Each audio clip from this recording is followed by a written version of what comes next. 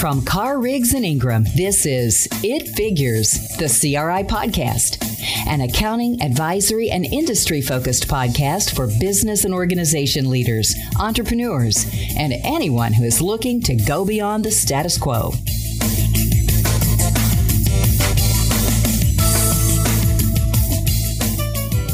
Welcome in. This is Matt Taylor. I work in healthcare accounting at Carr, Riggs, and Ingram.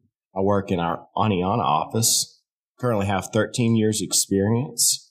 And with us today, we have Jonathan Thomas, who also works in the Aniana office. Jonathan, tell us a little bit about yourself. Yeah, thanks, Matt. I've been working in the industry for approximately 22 years. I've been with the Aniana office of CRI close to 12 years.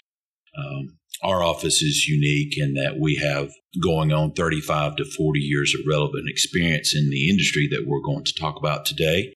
And I think that we have some good insight that we could give everyone that is interested in our topic, and it would be very beneficial. All right. So you mentioned our topic. Let's go ahead and break the news, Jonathan. The topic today is how does skilled nursing care facility prospective payment model, which we will refer to as PDPM, affect the long-term outlook for nursing homes, especially with the aging baby boomers.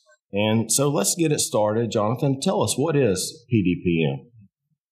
Sure. PDPM is the acronym for Patient-Driven Payment Model. CMS, which is the Center for Medicare and Medicaid Services, introduced this proposal back in April of 2018 with the implementation in October of this year, 2019. It was effective October 1, and it has gone live.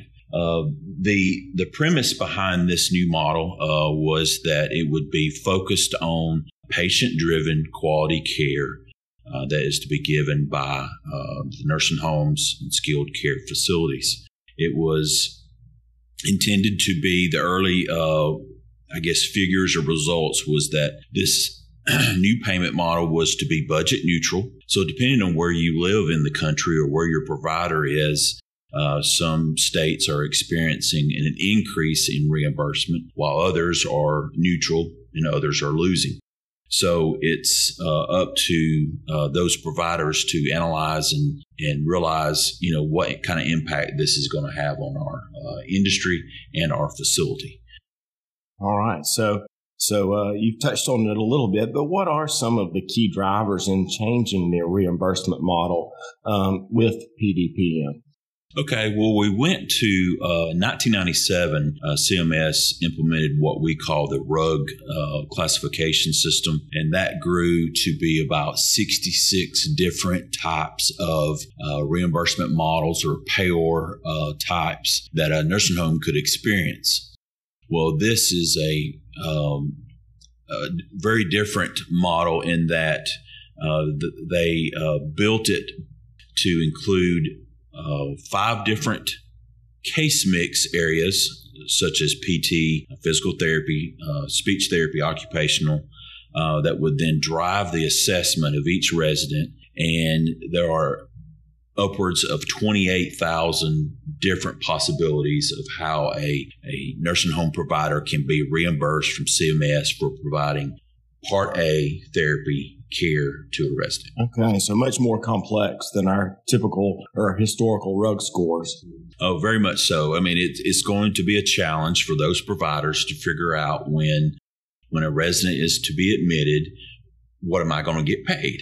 They have to ensure that their staff is adequately educated to ensure that they are filling out the documentation and assessing the resident correctly so that there's no missed opportunities for reimbursement, and documentation is critical.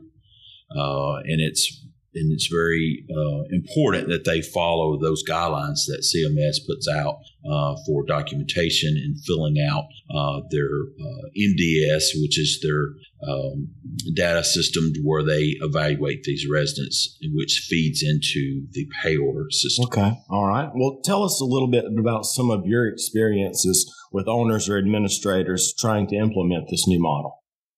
Yeah, I think probably the bigger challenge is education. This is all new to everyone. Like I said previously, we're going from 66 different possibilities to 28,000. There's certain areas of this MDS form that I mentioned earlier that they need to pay particular attention to, certain sections that are the drivers and how they are to be reimbursed for a certain patient. They are going to have challenges to say, okay, within the first few days of a resident being admitted, what am I going to get paid?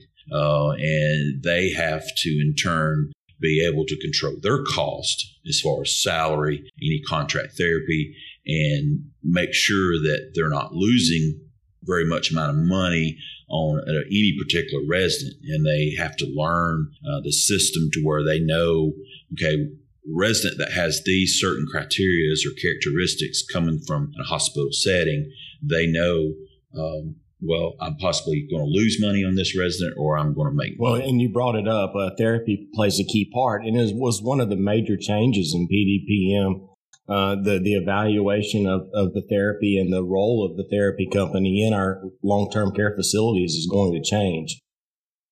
That's right. And we recently have had some experience in our office in helping providers negotiate these therapy contracts with their physical therapists and such that, not knowing what potentially you're going to get paid based on those patient characteristics, they've been able to negotiate 90-day or 6-month contracts to say, okay, well, the therapy company also is being affected by this new payor system, and everyone wants to win, and so it's been able to provide quality care at a cost-effective way. Okay, all right, and I guess one of the final questions, we've talked about it a little bit, but what are some of the demands that baby boomers place on the long-term care industry, and how does that relate to PDPM?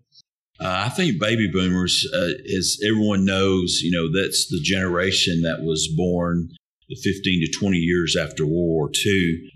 They currently represent 15% of the population. So that's folks that are over the age of 64.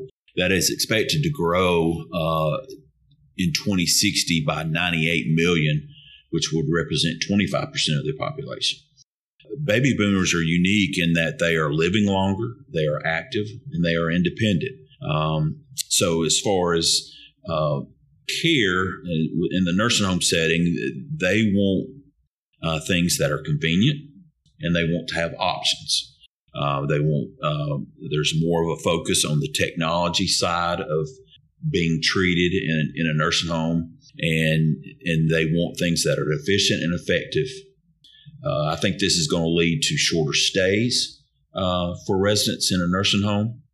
So those providers have to be adapting to that, to where typically in the past, a Part A resident would stay anywhere from 20 to 30 days. Now you're going to see more experience with 10 days or shorter because that optimizes the reimbursement for them for this PDPM model.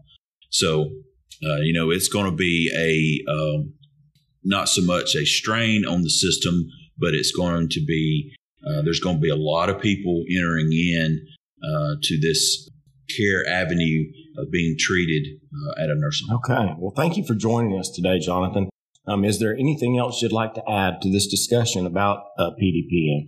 Well, I'd like to finally add that, us at CRI, we can offer a range of opportunities and services to our clients. I think in this particular arena, there's ways that we can provide analytics and data analysis, and we've got experience already in pulling that data into a data science extrapolation to where we can provide owners and administrators and leadership with that real-time knowledge of, okay, this is what this is doing to your facility, and this is the cost of what that treatment is causing. So we can, with our experience in the industry, I think we can be definitely an asset to our clients. Well, thank you again for joining us today, Jonathan. We would like to thank our audience, too, for listening in. If you have any further questions or we can help, Jonathan and I are available, or you can visit our website, www.cricpa.com. Thank you very much. If you want more CRI insights or are interested in learning about our firm, please visit our website at cricpa.com. Thanks for listening to this episode of It Figures, the CRI podcast.